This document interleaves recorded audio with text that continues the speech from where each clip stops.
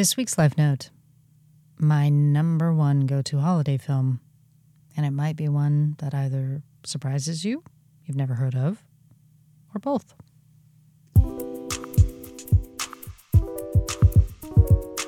Welcome to Life Notes from Chair 17, a podcast dedicated to sharing life stories, wisdoms, and inspirations as we navigate life's journey. Host CH aims to share thoughtful perspectives and insights from her own life journey, as well as those of special guests and contributors. Tune in for thoughtful conversations about lessons learned, wisdoms gained, experiences had, and inspirations shared. Find us where you get your podcasts and be sure to hit follow or subscribe so you never miss an episode. Now enjoy this week's episode. Alrighty. Welcome back in, friends, to another episode of the Life Notes from Chair 17. I'm your host, CH. Thank you, as always, once again, for finding me in this corner of the podcast universe. A warm welcome to new listeners. Thank you for finding us. Hope you enjoy what you hear and will want to stick around. And as always, a sincere thank you to all of our returning listeners. As we always remind you, if you haven't subscribed, we'd love it if you did so. We're on all major podcast platforms, or you can tune in and listen via our website, lifenotesfromchair17podcast.com. We post new episodes every Friday. And this episode happens to be number 10. So this is kind of it's a milestone episode number according to the podcast host. Like, hey, congrats, you've posted 10 episodes. Okay, cool, thanks. But as always, thank you for listening and for helping us build our C17 community. And as I like to say, this is the little podcast that could. So for this episode, I did want to do a little bit of a lighthearted episode, particularly coming off of the previous episode, which was very heavy and emotional. If you did listen to that one, thank you very much. But this one is meant to be much more lighthearted, particularly as we go into the heart of the holiday season for 2023. I thought I would talk about one of my favorite holiday go-to films, and it is one perhaps that no one thinks of when they think of holiday films that make various countdown lists and such. I think they're always the ones that are traditionally referred to as classics. Miracle on 34th Street, It's a Wonderful Life, A White Christmas, those kind of films. There are, I joke, about 14,000 versions of A Christmas Carol. I will say, though, I do actually like the Disney animated version with Jim Carrey. It is the runner-up as my go-to for the holiday season. If you haven't seen it, I do recommend that. And then, of course, more, I guess you could call them modern classics. So I'm thinking, something like National Lampoon's Christmas Vacation, or How the Grinch Stole Christmas, or Elf, or Love Actually, or all the Santa Claus films with Tim Allen. This is not meant to be an extensive list. There are many out there that I have not mentioned. There are many still actually on my playlist, too, that I'll probably save for discussion in future holiday seasons. I really love This Christmas with Idris Elba and Regina King and Delroy Lindo. There are plenty out there. These are just kind of the ones that we always see on everybody's playlists or on the algorithm of Netflix or Amazon Prime or whatever. I don't know that you see this one, though. And for me, it is Christmas with the Cranks, and it stars Tim Allen, obviously, does holiday films pretty well. Jamie Lee Curtis, who I'm a fan of since the Halloween days, and Dan Aykroyd, always a fan, among others in the film. Those are sort of the headliners. And I will say that I did not think when I first saw this film, when it came out in the early 2000s, it would ultimately end up being my go-to, my personal holiday classic. I didn't see it in the theaters. I had a premium cable subscription, I think, at the time, and it rolled around as one of their, hey, coming soon, and I decided to watch it. And I do remember I loved it when I watched it. I thought, okay, I can get into this. Why? As I talked about in my soloing the holidays episode, this idea of coming up with new holiday traditions or making your own holiday traditions, in this film, it centers around the idea of the Cranks, the family, the Cranks, skipping out on this massively celebrated holiday known as Christmas. And all of the peer pressure associated with doing that, particularly in the setting where this film takes place, which is a neighborhood that looks like something out of a holiday Hallmark film. And open question to anyone out there if you grew up in that kind of neighborhood. And I'm not talking about your street or your block. I'm talking about your entire development. So blocks and blocks and blocks of homes that are so decorated and in so much unison that they could basically probably be their own like ride or land inside of Disneyland. I grew up in a neighborhood that did decorate, but we didn't decorate to this degree as it pertains to the film. And if you did grow up in that kind of neighborhood, or you're in one of those neighborhoods now, I and probably others have come to your neighborhood to see your decorations. That is where the Cranks live. And so you can start to guess what might happen if suddenly there's one house on the block that's dark for the holidays, right? That is just not celebrating, sending it to somebody else to deal with, not going to be us. We're going to skip out. The cast, I feel, is really good. So Jamie Lee Curtis and Tim Allen have really good chemistry as Nora and Luther Crank, respectively. So wife, husband. Dan Aykroyd, of course, is always entertaining, and he is particularly, I think he's both funny and cute in this film. He is, and I quote Nora Crank, so Curtis's character, the unelected ward boss of the street. So he lives and breathes not only for the neighborhood, as Nora says, but also in the holiday spirit of the neighborhood. So he's like the warden, you could say, but he's in a friendly way, but like don't want to mess with him either kind of way. And this is definitely a film now that's part of those holiday traditions I built for myself, right? So I did actually one year, true fact, my nerdery is going to reveal itself right now. I thought, well, what if I watched it every day from Thanksgiving to Christmas? Yes, really, go ahead, laugh. It's funny. I didn't technically sit down and watch it like for the hour and a half every single day, but I did have it playing at least once during the day at some point. So it could be in the background while I was doing stuff, or it was just on, or whatever. Again, my nerdery knows no bounds. So spoiler warning, I'm going to talk a little bit about the film. If you're okay with spoilers, great. If you are maybe curious about this film now, but you don't want to have it be with spoilers, probably a good idea to pause this episode and come back. But if you're okay, please feel free to listen in. So essentially the idea, they decide they want to skip Christmas. Why? Because their daughter is gone. She has taken a Peace Corps assignment in Peru. She leaves a few days after Thanksgiving, and it'll be the first time she's not home for Christmas in 23 years.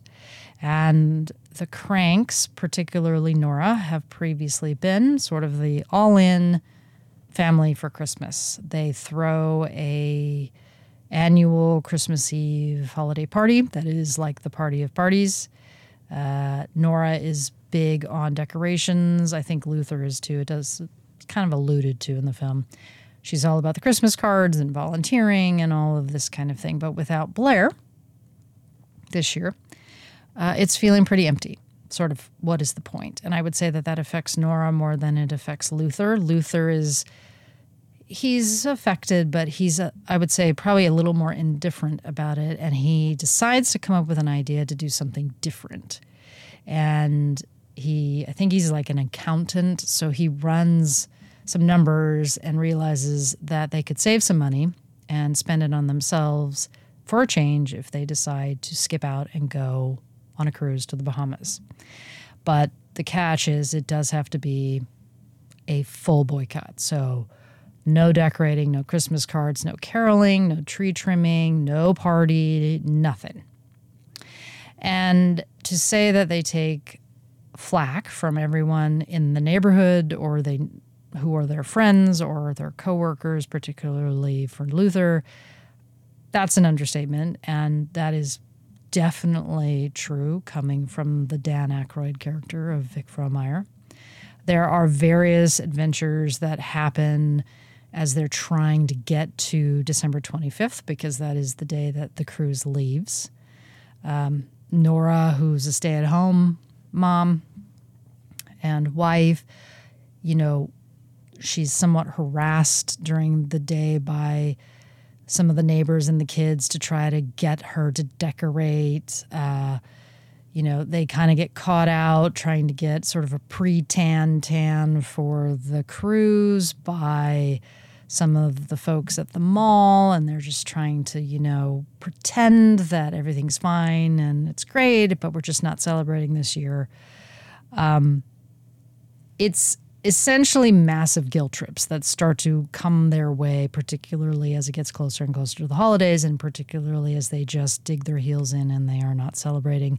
They are that dark house on the street of streets that looks like could be Disneyland's Main Street Electrical Parade. But as always, there's a twist in the film, and Blair calls them and says, guess what? I'm coming home for Christmas, and particularly coming in on Christmas Eve. And she is coming back with the idea that they have gone ahead and continued to celebrate the holidays. So the house is decorated, the party's happening, all that kind of stuff. And when she does call to tell them that she's coming, instead of telling her the truth and saying, you know what, we actually didn't decorate this year and we're going on a cruise, but you're welcome to stay. Being parents, and particularly Nora being Mama Bear, she says, of course we're having the party. When do you get in? We'll see you when you get here. And thus begins the timer of basically having about 8 hours to pull off a miracle Christmas party and decorating the house and all things that would have been going on over the last 25 days, starting from 0, maybe even -10 on the scale, as they try to not disappoint their daughter, who is deciding to fly all the way back from Peru. Now, I don't know about you, but if you have ever tried to run around on Christmas Eve at the last minute, that is a Herculean feat. It is exhausting, and it can drive you bonkers.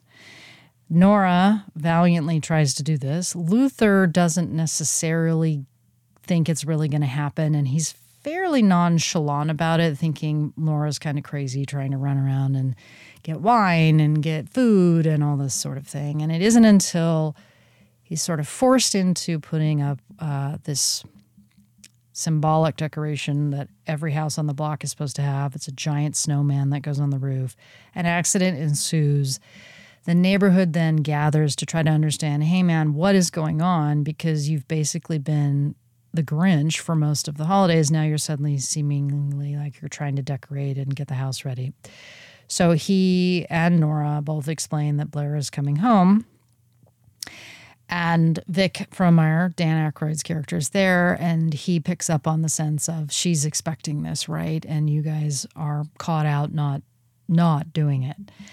And in this moment, despite the way in which Luther has been carrying on for the holidays. And it's really been more him being very anti-holiday, whereas Nora's just having to go along with it. The community and the neighborhood comes together to make it happen for Blair, who is the quintessential neighborhood babysitter, big sister, friend, favorite daughter, fill in the blank. And they rally on behalf of her. They start to bring their foods over, decorations, start to pitch in. Obviously, the Dan Aykroyd character of Vic is really driving this. And it all comes together right before Blair arrives, and she's none the wiser of this was 8 hours ago, a dark house with no decorations, no food, no party happening. And it's a very loving moment where it's as if, no time had elapsed and they didn't just go through this chaos over the last 8 hours. But Luther remains somewhat bent out of shape that there's not going to be a cruise. And even after the party has started, Blair's there, everything's rolling along, and the neighborhood has pulled together to make this happen for him. He still is kind of disgruntled. And he doesn't really come around until he sees the family that lives across the street from them who are having their own private Christmas dinner. It's an older couple, a husband and a wife. And through the window, he sees them kind of alone. She has been recently diagnosed with cancer. They know this, meaning the Cranks and the rest of the neighborhood. They can't come over because it has started snowing. So he makes the trek over there. It's a little awkward at first, but he ultimately decides to give the cruise away to them. And knowing potentially this might be that neighbor's last holiday, Luther Crank, after 25 days or 24 days of being really anti-holiday, finally gets into the holiday spirit, does a selfless thing very much like what the community just did for him, and cut print, happy ending as always, and there you have it. So I know that probably sounds corny. To be honest, I don't know that holiday films are supposed to not have a happy ending. I think that probably defeats the purpose of holiday films, but that's my opinion. I like this film because there's just something super simple about this premise that I can relate to as somebody who has had to come up with her own holiday traditions of an infrastructure that was there that went away, and that it's okay in maybe not doing the traditional thing. If that's your jam. If your jam is to do the holiday thing and to be all in on everything, that's also okay, right? I feel as if the film showcases both angles of that, maybe doesn't emphasize the non-traditional in such a positive light, but that there are two versions of it. And I also like in that view, when you see the busyness and the chaos of the holidays where everyone is trying to make everything everywhere happen all at once, and you're not in that chaos, when you pull back and you look at that lens, it's a very interesting lens to see how much the holidays do spin us in a lot of different ways, and how you can suddenly find yourself being in a quiet space, trying to fill the space when you're not participating in all the traditional stuff. And it goes both ways, right? It can help you build your own traditions, or in this case, their first time feeling like the holidays really aren't the holidays, it's a little empty. And how do you manage that? And so for me, it hits home in a lot of different ways based off of my own journey of how I experienced holidays as a younger person, how I experience them now. And if you happen to have always been someone who has never had any chaos in your life around the holidays, I would love to know what your secret is. Because most folks that I can say I would call friends and close confidants, there's always sort of, well, we're going to do this, but I'm not sure about this. And I think there's this, but we have some drama there, so I'm not really sure how we're going to do this, right? There's this spin that happens. And It's not always perfect. So if you have had perfect and you've never had any drama, I would love to know how you've had that all these years. And share your secrets, because a lot of us have spun in the holiday chaos for a long period of time. And sometimes, every once in a while, it's nice not to spin in that. Or it's nice to be buoyed by other folks who help alleviate that spin, depending on how you celebrate and who you celebrate with. So I feel like there's lots of different themes in this film that I can see and I can relate to on a personal level, based off of kind of where I'm at in my own life journey. And just for me, too, in the time that we live in, where it sometimes feels like neighborhood or community, we're so digitally connected, we're not physically connected all the time anymore, or we're moving into more digital and hybrid connection. This is not that. This predates the Nextdoor app. People didn't have an app to check in what's going on. They went next door to ask what was going on. And there's something to be said about that in time and the contrast in the time that we live in today. So again, there's just a selflessness, I think, at the end where everyone comes together. Blair doesn't really pay the price for her father's kind of silly idea. There's a rally around just embracing the holidays together and bringing a smile to people's faces. And you can't really argue with that, or that should make you feel good if you're watching it. It always does for me. I will say, do I really realistically think in 8 to 9 hours this could happen? A house, no lights, no tree, no nothing? Probably not. But this is a movie. Do I really think that everyone in the neighborhood would give up their own Christmas Eve plans to help out a single family, and particularly the patriarch of that family has been acting kind of like a jerk for most of the holidays? Perhaps. There is still that notion of kindness of strangers, which I do think is important, and so maybe they would have. But do I really think that Blair could fly from the middle of the rainforest in Peru on Christmas Eve, through Miami, through Atlanta, to the Midwest of the U.S. in a snowstorm, and get in an hour early so she could be perfectly on time for the Christmas Eve party with no travel delays or challenges? No. No way.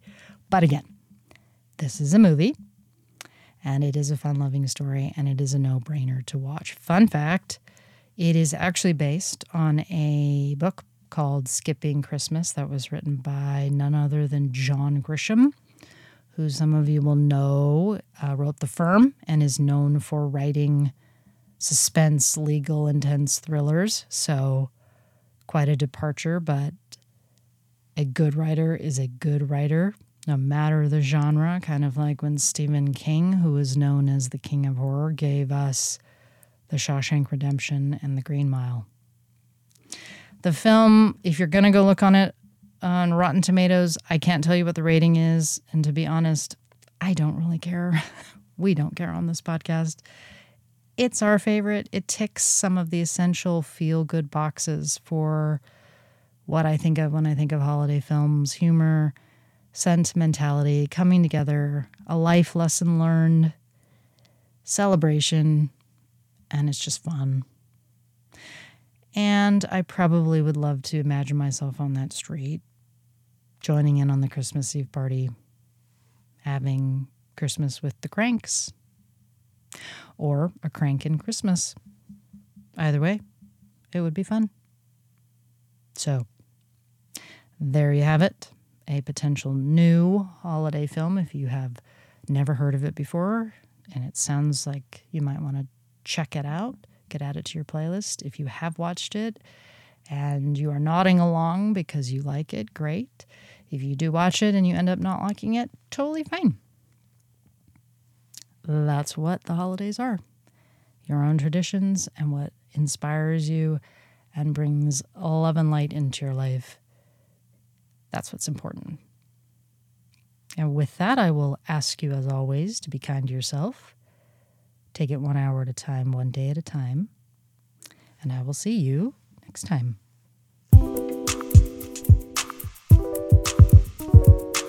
Thank you for tuning in to another episode of Life Notes from Chair 17. Remember to follow and subscribe so you never miss an episode. We'll see you next time.